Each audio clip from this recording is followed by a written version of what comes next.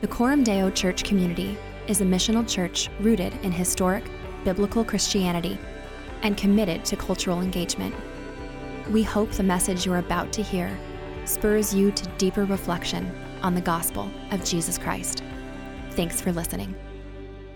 This morning's scripture reading is taken from the book of Matthew, chapter 1. The book of the genealogy of Jesus Christ, the son of David, the son of Abraham. Abraham was the father of Isaac, and Isaac the father of Jacob, and Jacob the father of Judah and his brothers, and Judah the father of Perez and Zerah by Tamar, and Perez the father of Hezron, and Hezron the father of Ram, and Ram the father of Amminadab, and Amminadab the father of Nahshon, and Nahshon the father of Salmon, and Salmon the father of Boaz by Rahab, and Boaz the father of Obed by Ruth, and Obed the father of Jesse, and Jesse the father of David the king. And David was the father of Solomon by the wife of Uriah, and Solomon the father of Rehoboam, and Rehoboam the father of Abijah, and Abijah the father of Asaph, and Asaph the father of Jehoshaphat, and Jehoshaphat the father of Joram, and Joram the father of Uzziah, and Uzziah the father of Jotham, and Jotham the father of Ahaz, and Ahaz the father of Hezekiah, and Hezekiah the father of Manasseh, and Manasseh the father of Amos, and Amos the father of Josiah, and Josiah the father of Jeconiah and his brothers at the time of the deportation to Babylon. And after the deportation to Babylon, Jeconiah was the father of Shealtiel, and Shealtiel the father of Zerubbabel, and Zerubbabel the father of Abiud, and Abiud the father of Eliakim, and Eliakim the father of Azor, and Azor the father of Zadok, and Zadok the father of Achim, and Achim the father of Eliud, and Eliud the father of Eleazar, and Eleazar the father of Mathan, and Mathan the father of Jacob, and Jacob the father of Joseph, the husband of Mary, of whom Jesus was born, who is called Christ. So all the generations from Abraham to David were 14 generations, and from David to the deportation to Babylon, 14 generations, and from the deportation to Babylon to the Christ, 14 generations. Now, the birth of Jesus Christ took place in this way. When his mother Mary had been betrothed to Joseph, before they came together, she was found to be with child from the Holy Spirit. And her husband Joseph, being a just man and unwilling to put her to shame, resolved to divorce her quietly. But as he considered these things, behold, an angel of the Lord appeared to him in a dream, saying, Joseph, son of David, do not fear to take Mary as your wife, for that which is conceived in her is from the Holy Spirit. She will bear a son, and you shall call his name Jesus, for he will save his people from their sins. All this took place to fulfill what the Lord had spoken by the prophet. Behold, the virgin shall conceive and bear a son, and they shall call his name Emmanuel, which means God with us. When Joseph woke from sleep, he did as the angel of the Lord commanded him. He took his wife, but knew her not until she had given birth to a son, and he called his name Jesus. The word of God for the people of God. Well, just when you're thinking about being a scripture reader at church, right? You're reminded of all those names. You're reconsidering, aren't you? Hey, are you aware of Gloria Marie James? Gloria's mother died of a sudden heart attack when she was just 19, which was obviously tragic and sad, but it was also really practically difficult because her mom had been helping her raise her son. Records indicate that Gloria had to move about 19 different times in her life. She struggled financially and eventually thought it was probably going to be best to let her son move in with Frank Walker and his stable family. Who's Frank Walker? Why would you know that guy either, right? Frank Walker was the Southside Rangers youth football coach. Gloria's son and his son were teammates. The Walker's house helped Gloria's son just stabilize. Frank Walker, although he was a football coach, was the guy who introduced Gloria's son to the basketball court because Gloria is LeBron James's mother. Frank Walker, although his football coach, became the guy who introduced him to basketball and also became a stand-in dad. So when it comes to LeBron James, both Gloria and Frank Walker matter. That story is going to make sense to you in a moment. Good morning. My name is Dusty White. I'm one of the pastors here. And fortunately for me and my family, we always have a white Christmas. Yeah, that's bad, isn't it? That was bad. I'm going to hear about that at lunch from my kids, actually. They're going to be like, that's not funny, Dad. But you know what? I'm north of 40, so I get to use all the bad dad jokes that I want. We're taking a break just for 2 weeks, this week and next week, from our Gospel of John series to consider a few things that the scriptures call our attention to other than the Gospel of John, like the beautiful mystery of God coming to us in the form of a baby in a lowly manger. On this day after Christmas, it's easy for us to start thinking about next year.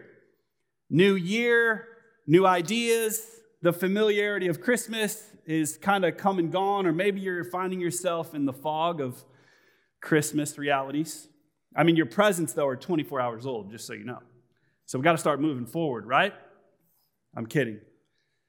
But friends, the manger story is anything but routine or dull. In fact, the incarnation of Jesus Christ has hopeful implications for everyone. Incarnation is a fancy word that just simply means God came to be with us. And today I want to consider 3 implications of the incarnation. First of all, the incarnation means that every person matters. Secondly, the incarnation means that your shame can be covered. And third, the incarnation means that your physical presence matters. So first of all, the incarnation means that every person matters. Just like Gloria and Frank Walker matter when it comes to basketball stars like LeBron James, the gospel according to Matthew opens with Jesus' family tree. Some of y'all are about to start your Bible in a year reading plan, and when you get behind, it's going to be tempting. I know this from experience. It's going to be tempting to just skip the names, the genealogies. You're like, oh, a genealogy, I can kind of move past this. That's an uninteresting section at times. But Matthew, along with the gospel writer Luke, wants us to know that Jesus was a real man from a real family. One of the most astonishing things about God is that he came to us as a man from a real family just like you did. You don't have to think about this all the time, but just for a second, I mean, think about your grandparents, think about your great-grandparents, and then think about your great-great-grandparents. Without any of them, you would not be here, right? I mean, you know that. That's not rocket science.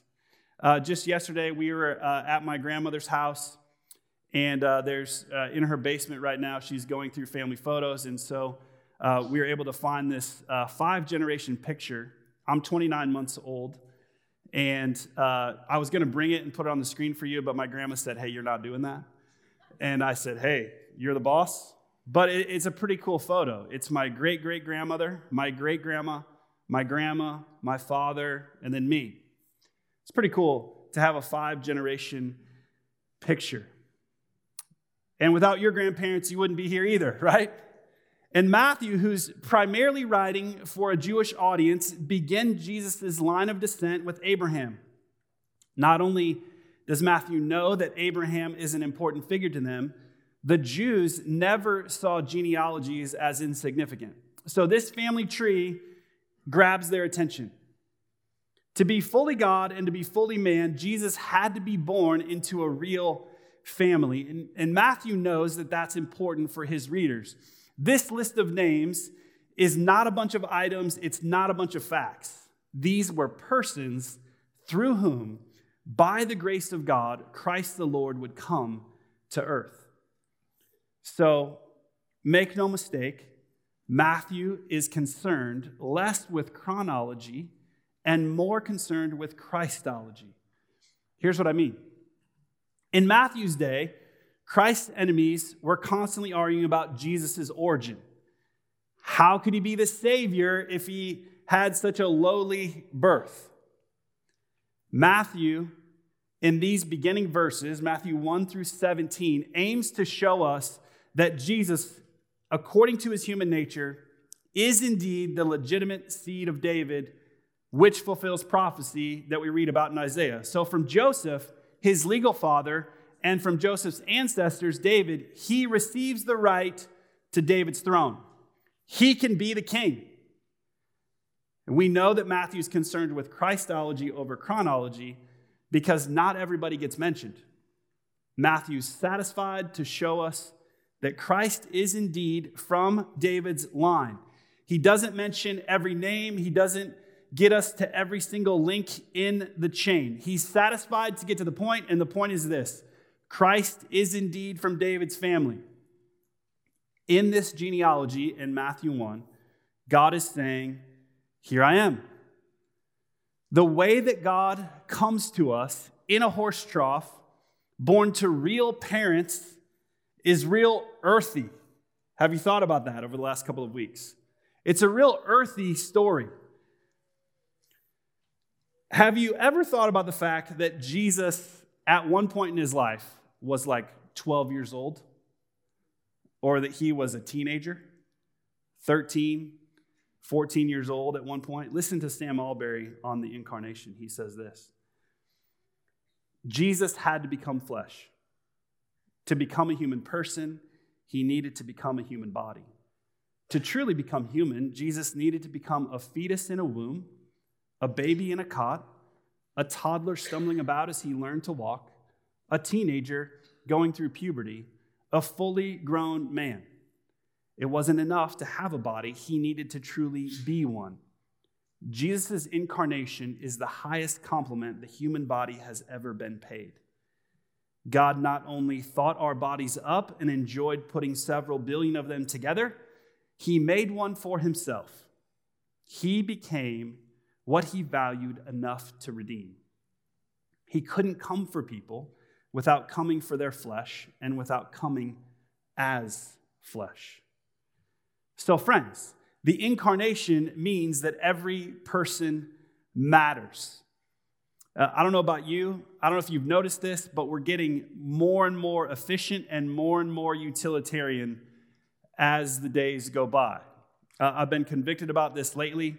I used to do, about a year and a half to 2 years ago, I used to do this really old-fashioned thing where I would go to a coffee shop, interact with a barista, and order a coffee, wait for the coffee, and then they would give it to me. Now what I do is I sit in my driveway.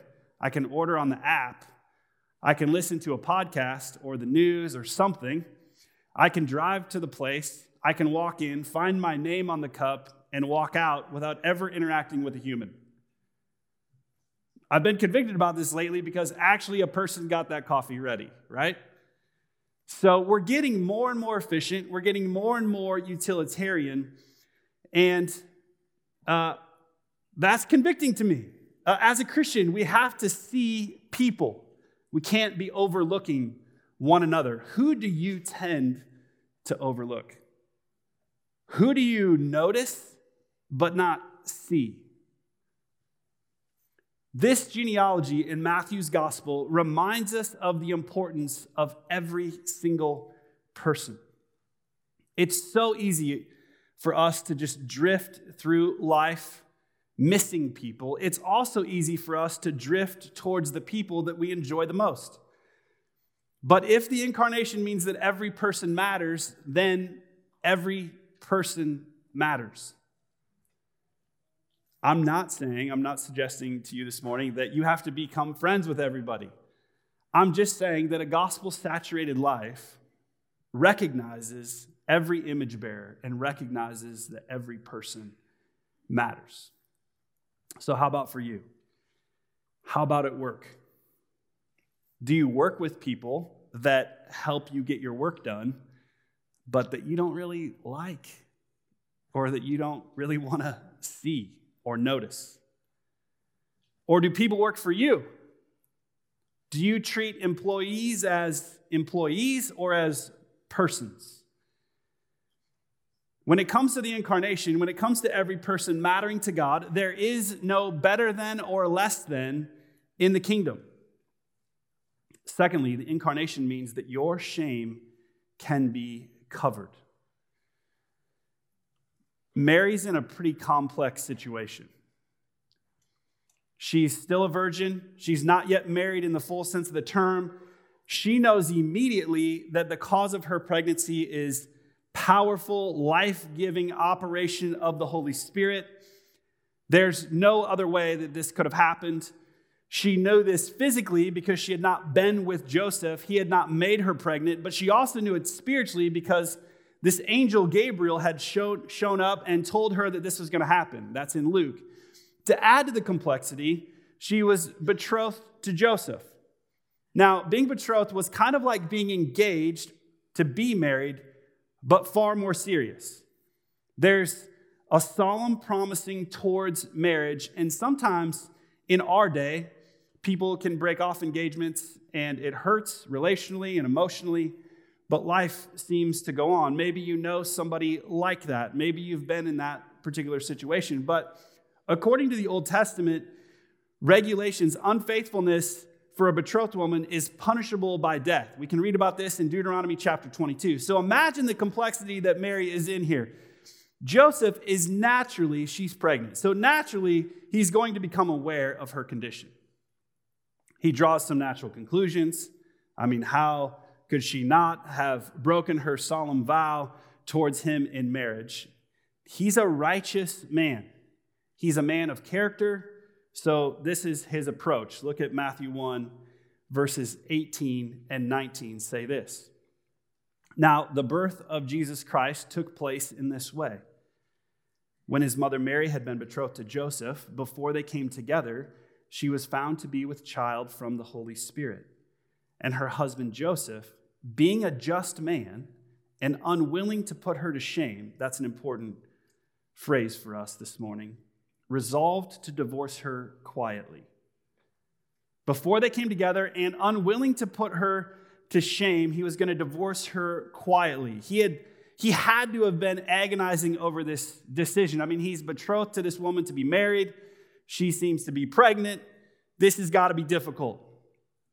According to the custom, two options are usually available to a guy in this predicament. One, Joseph can institute a lawsuit against Mary and go public. Now, keep in mind, going public is where shame lives. Shame is always out there. Shame is always in the public square. Or two, he can hand her a bill of divorcement, which dismisses her quietly, doesn't have to involve her in legal procedures. Now, remember, he's not just breaking off an engagement. This is a legal type of engagement with a binding, so something has to be done for the both of them to proceed. If he goes the public route, she'll live with disgrace and scorn, plus she's going to have a baby to take care of. Since he's a man of character and principle, he decides to take the high road, but then he falls asleep. Because just like any guy worth his sweat, making big decisions, he needs a nap. He needs a dad nap. That's what's happening right here. The guy needs a nap. Look at verses 20 and 21. But as he considered these things, behold, an angel of the Lord appeared to him in a dream, saying, Joseph, son of David, do not fear to take Mary as your wife, for that which is conceived in her is from the Holy Spirit. She will bear a son, and you shall call his name Jesus, for he will save his people from their sins. For Joseph, this dream had to be both startling and comforting at the same time. Startling because he had just had a vivid dream. Some of us have had vivid dreams before, so you know what I'm saying. He had a vivid dream telling him how to proceed with Mary and to not be afraid to take her as his wife. It also had to be comforting because it was a divine answer in a moment of need. Look at verses 23 through 25. Behold, the virgin shall conceive and bear a son, and they shall call his name Emmanuel. And then in your Bible, there's this parentheses phrase that says, which means God with us. When Joseph woke from sleep, he did as the angel of the Lord commanded him. He took his wife, but knew her not, until she had given birth to a son, and he called his name Jesus. Friends, I know that this sounds familiar, but this is magnificent. In a divine way, God directs Joseph through a nap and an angel to cover Mary's shame by taking her in as his wife. And catch this, just as God directs Joseph to take Mary, the child born to Mary has come to cover our shame. Let me say that again. I know it's the day after Christmas. You ready? Just as God directs Joseph to take Mary, the child born to Mary has come to cover our shame. Do you see it? What Joseph does here is what Jesus will do. Do you remember the story of the woman at the well in John chapter 4? Have you ever thought about how similar the story of Jesus with the woman at the well is like the story of Joseph and Mary? Jesus is passing through Samaria, and he encounters a woman who carries some shame from her past. He reads her resume back to her, not as a way of shaming her, but as a way of interacting with her in a dignifying and honoring way. She probably had not been honored at all or dignified at all. And what Jesus is doing there in John chapter 4 is kind of like what his dad did before. We pick up the story in John chapter 4, just a couple of verses here. Jesus is interacting with the Samaritan woman. He said to her, "Go call your husband and come here." The woman answered him, "I have no husband." Jesus said to her, "You are right in saying, 'I have no husband,' for you have had 5 husbands, and the one you now have is not your husband. What you have said is true." Now, when we recall, when we feel our shame, we do a number of things. We tense up, we hide, we dodge, we get defensive. But when Jesus knocks on the door of a dark and shameful place, he does it like a gentleman. He doesn't reject us. He does not expose you. Rather, he offers to take your shame away. Just one passage on this, Hebrews 12, verses 1 and 2. This is a charge to us. Therefore, since we are surrounded by so great a cloud of witnesses, let us also lay aside every weight and sin, which clings so closely, and let us run with endurance the race that is set before us.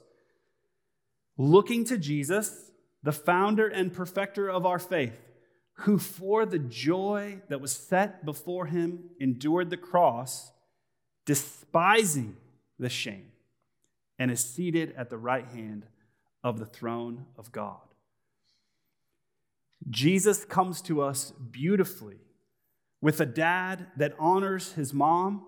He lives a life obedient to the will of God. He goes to the cross with ultimate dishonor, and Hebrews says he despises the shame. The incarnation, friends, takes us all the way to the crucifixion, where the Savior takes your shame. If you have never experienced the Savior taking your shame, if you have never experienced the liberating grace of God in your life, and you're wondering, why am I even here today? You're here today because God wants you to understand and know a life free from shame. He wants to meet you right where you're at and remove your shame and replace it with honor. So hear the Christmas story afresh this morning. Christ comes to cover your shame. He wants you to be liberated. He wants to honor you. Don't not accept that beautiful gift. Don't leave that unwrapped. Open it up, and you can walk out of here today with honor and dignity in the Lord. It's remarkable, isn't it, that God, who could have done it any way he wanted, by the way, comes to us in this beautiful narrative of the incarnation. And as he does, he's eliminating shame as Jesus, as he comes into the world to be with us. It's remarkable. Friends, the incarnation of the gospel covers your shame, and that also means that you can help people experience the covering of shame as well. How does God want to use you to bring dignity and honor to others? Who has he put in your path? Who does he want you to minister to when it comes to helping people not just understand the truth of the gospel, but experience it and walk in it? The glorious gospel squashes shame when we help people put on the garments of dignity and honor. The incarnation means that your shame can be covered. Third, the incarnation means that your physical presence matters. Verse 23, they shall call his name Emmanuel, which means God with us. Now, at this point in the narrative, Joseph wakes up. He receives the assurance that he needs, that this child conceived in Mary's womb is indeed the Savior of the world. In Emmanuel, God has come to dwell with his people. He's come to dwell with us. That means that God has a high value on showing up. We see this in John chapter 1, verse 14. And the Word became flesh and dwelt among us, and we have seen his glory, glory as of the only Son from the Father, full of grace and truth. Jesus shows up, and he does all sorts of stuff. The sick experience healing in Matthew 4. Demon-possessed people are liberated. That's also in Matthew 4. The poor in spirit are blessed. The lepers get cleansed. The hungry get fed. That's Matthew 14. I could keep going. Here's the point. Emmanuel is infinitely rich, but he came to be with the poor. He assumed a body. He entered into our sin-polluted atmosphere without being sinful at all. He takes on our guilt. He takes on our shame. He bore our grief. He carries our sorrows. He's wounded for your transgressions. He's bruised for your iniquities. And then he goes to heaven to prepare a place for you. He sends his Spirit into your heart. He governs the entire universe. He promises to come again to take you up to be with himself. This is Emmanuel. This is God with us. And friends, this is unlike any other religion. Christianity affirms humanity. God shows up. So, the incarnation means that our physical presence matters. God showed up, so must we. If God showed up, the implication for us is that we have to show up. Listen to Sam Alberry again on this. There is no substitute for physical presence. Nothing else can do what physical presence does. Physical presence matters because we are physical people. We're not meant to be everywhere at once. Being present is a vital part of what it means to be human. When we are actually with people, even people we don't know well, we naturally and quickly develop the ability to empathize with them. We can see their facial expressions and pick up on their body language. Presence matters. The incarnation gives shape to our humanity and to our Christian ministry. When somebody gets married, you show up. When somebody passes a big milestone in their life or maybe a big birthday to celebrate, you show up. When a loved one is sick or when a loved one is dying, you rush to the hospital, you show up. We commit to being in community and then we show up. When somebody in your community is in need, you show up. You pay the bill, you change the tire, you bring the meal. We show up. We commit week after week to being in here, to being together, to show up for our good and for God's glory, because we worship a God who showed up. Have you noticed with this pandemic and with technological advancements that we increasingly are finding ourselves swimming in a culture that doesn't know how to show up? While culture seeks to dehumanize everything, Christians have a profound opportunity. It used to be simple, but now it's profound. It's just called showing up. It's pretty simple. This is something that I'm pastorally burdened for. The incarnation means that your physical presence matters. As we wrap up our time here today, I'm wondering, have you heard about the metaverse? That was a lot of sighs, so apparently. The metaverse is a whole new land, if you're unaware, that's rolling in. It's coming. I'm not saying that to be an alarmist. I'm just kind of tongue-in-cheek making fun of it a little bit.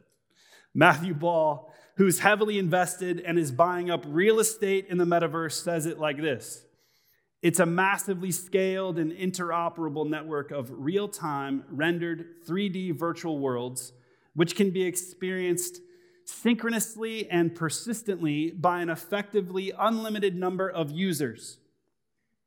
Ian Harbert, Patrick Miller wrote on this in a November article. They go on to say this: the metaverse is not a digital world.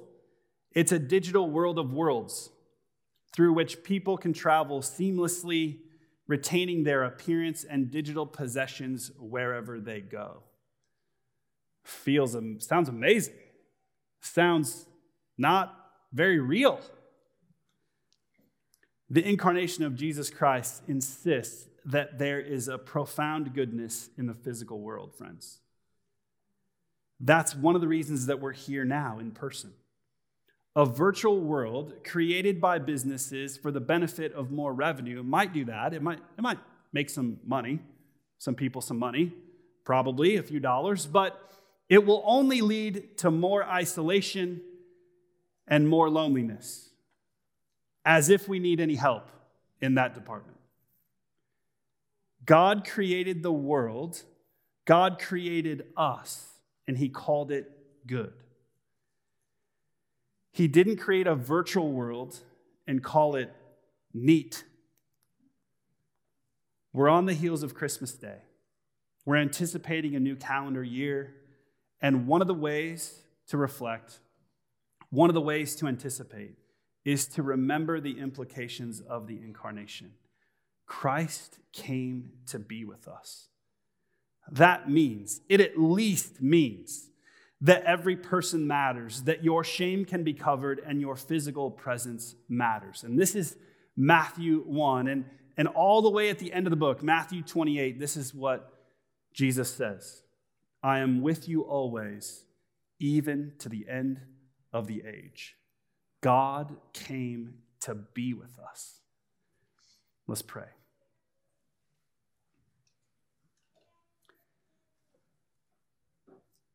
Lord, as we gather here this morning, we're reminded of how familiar we are with the Christmas story. We're reminded of our effectiveness and our utilitarianism to just float through the day, not seeing people that matter to you or that matter to us. And so, Lord, as we're on the heels of Christmas, would you give us eyes to see every image bearer of God that we encounter, that we would see every person, that we would not treat people as commodities. Would you help us to receive the honor and the dignity that you want to give us in place of our shame? I pray for my friends here today who find themselves maybe even under the pile of shame today. Would you liberate them? Would you give them great honor and dignity this morning? Would they go out having received new garments of honor? And God, would you remind us as we close out another year and anticipate a new one, Would you remind us that our physical presence matters? In an advanced technological world, we realize and we receive your invitation to just show up. Would you give us what we need as we head into a new year? And would you remind us of our implications because of you coming to be with us? We pray this in your name. Amen.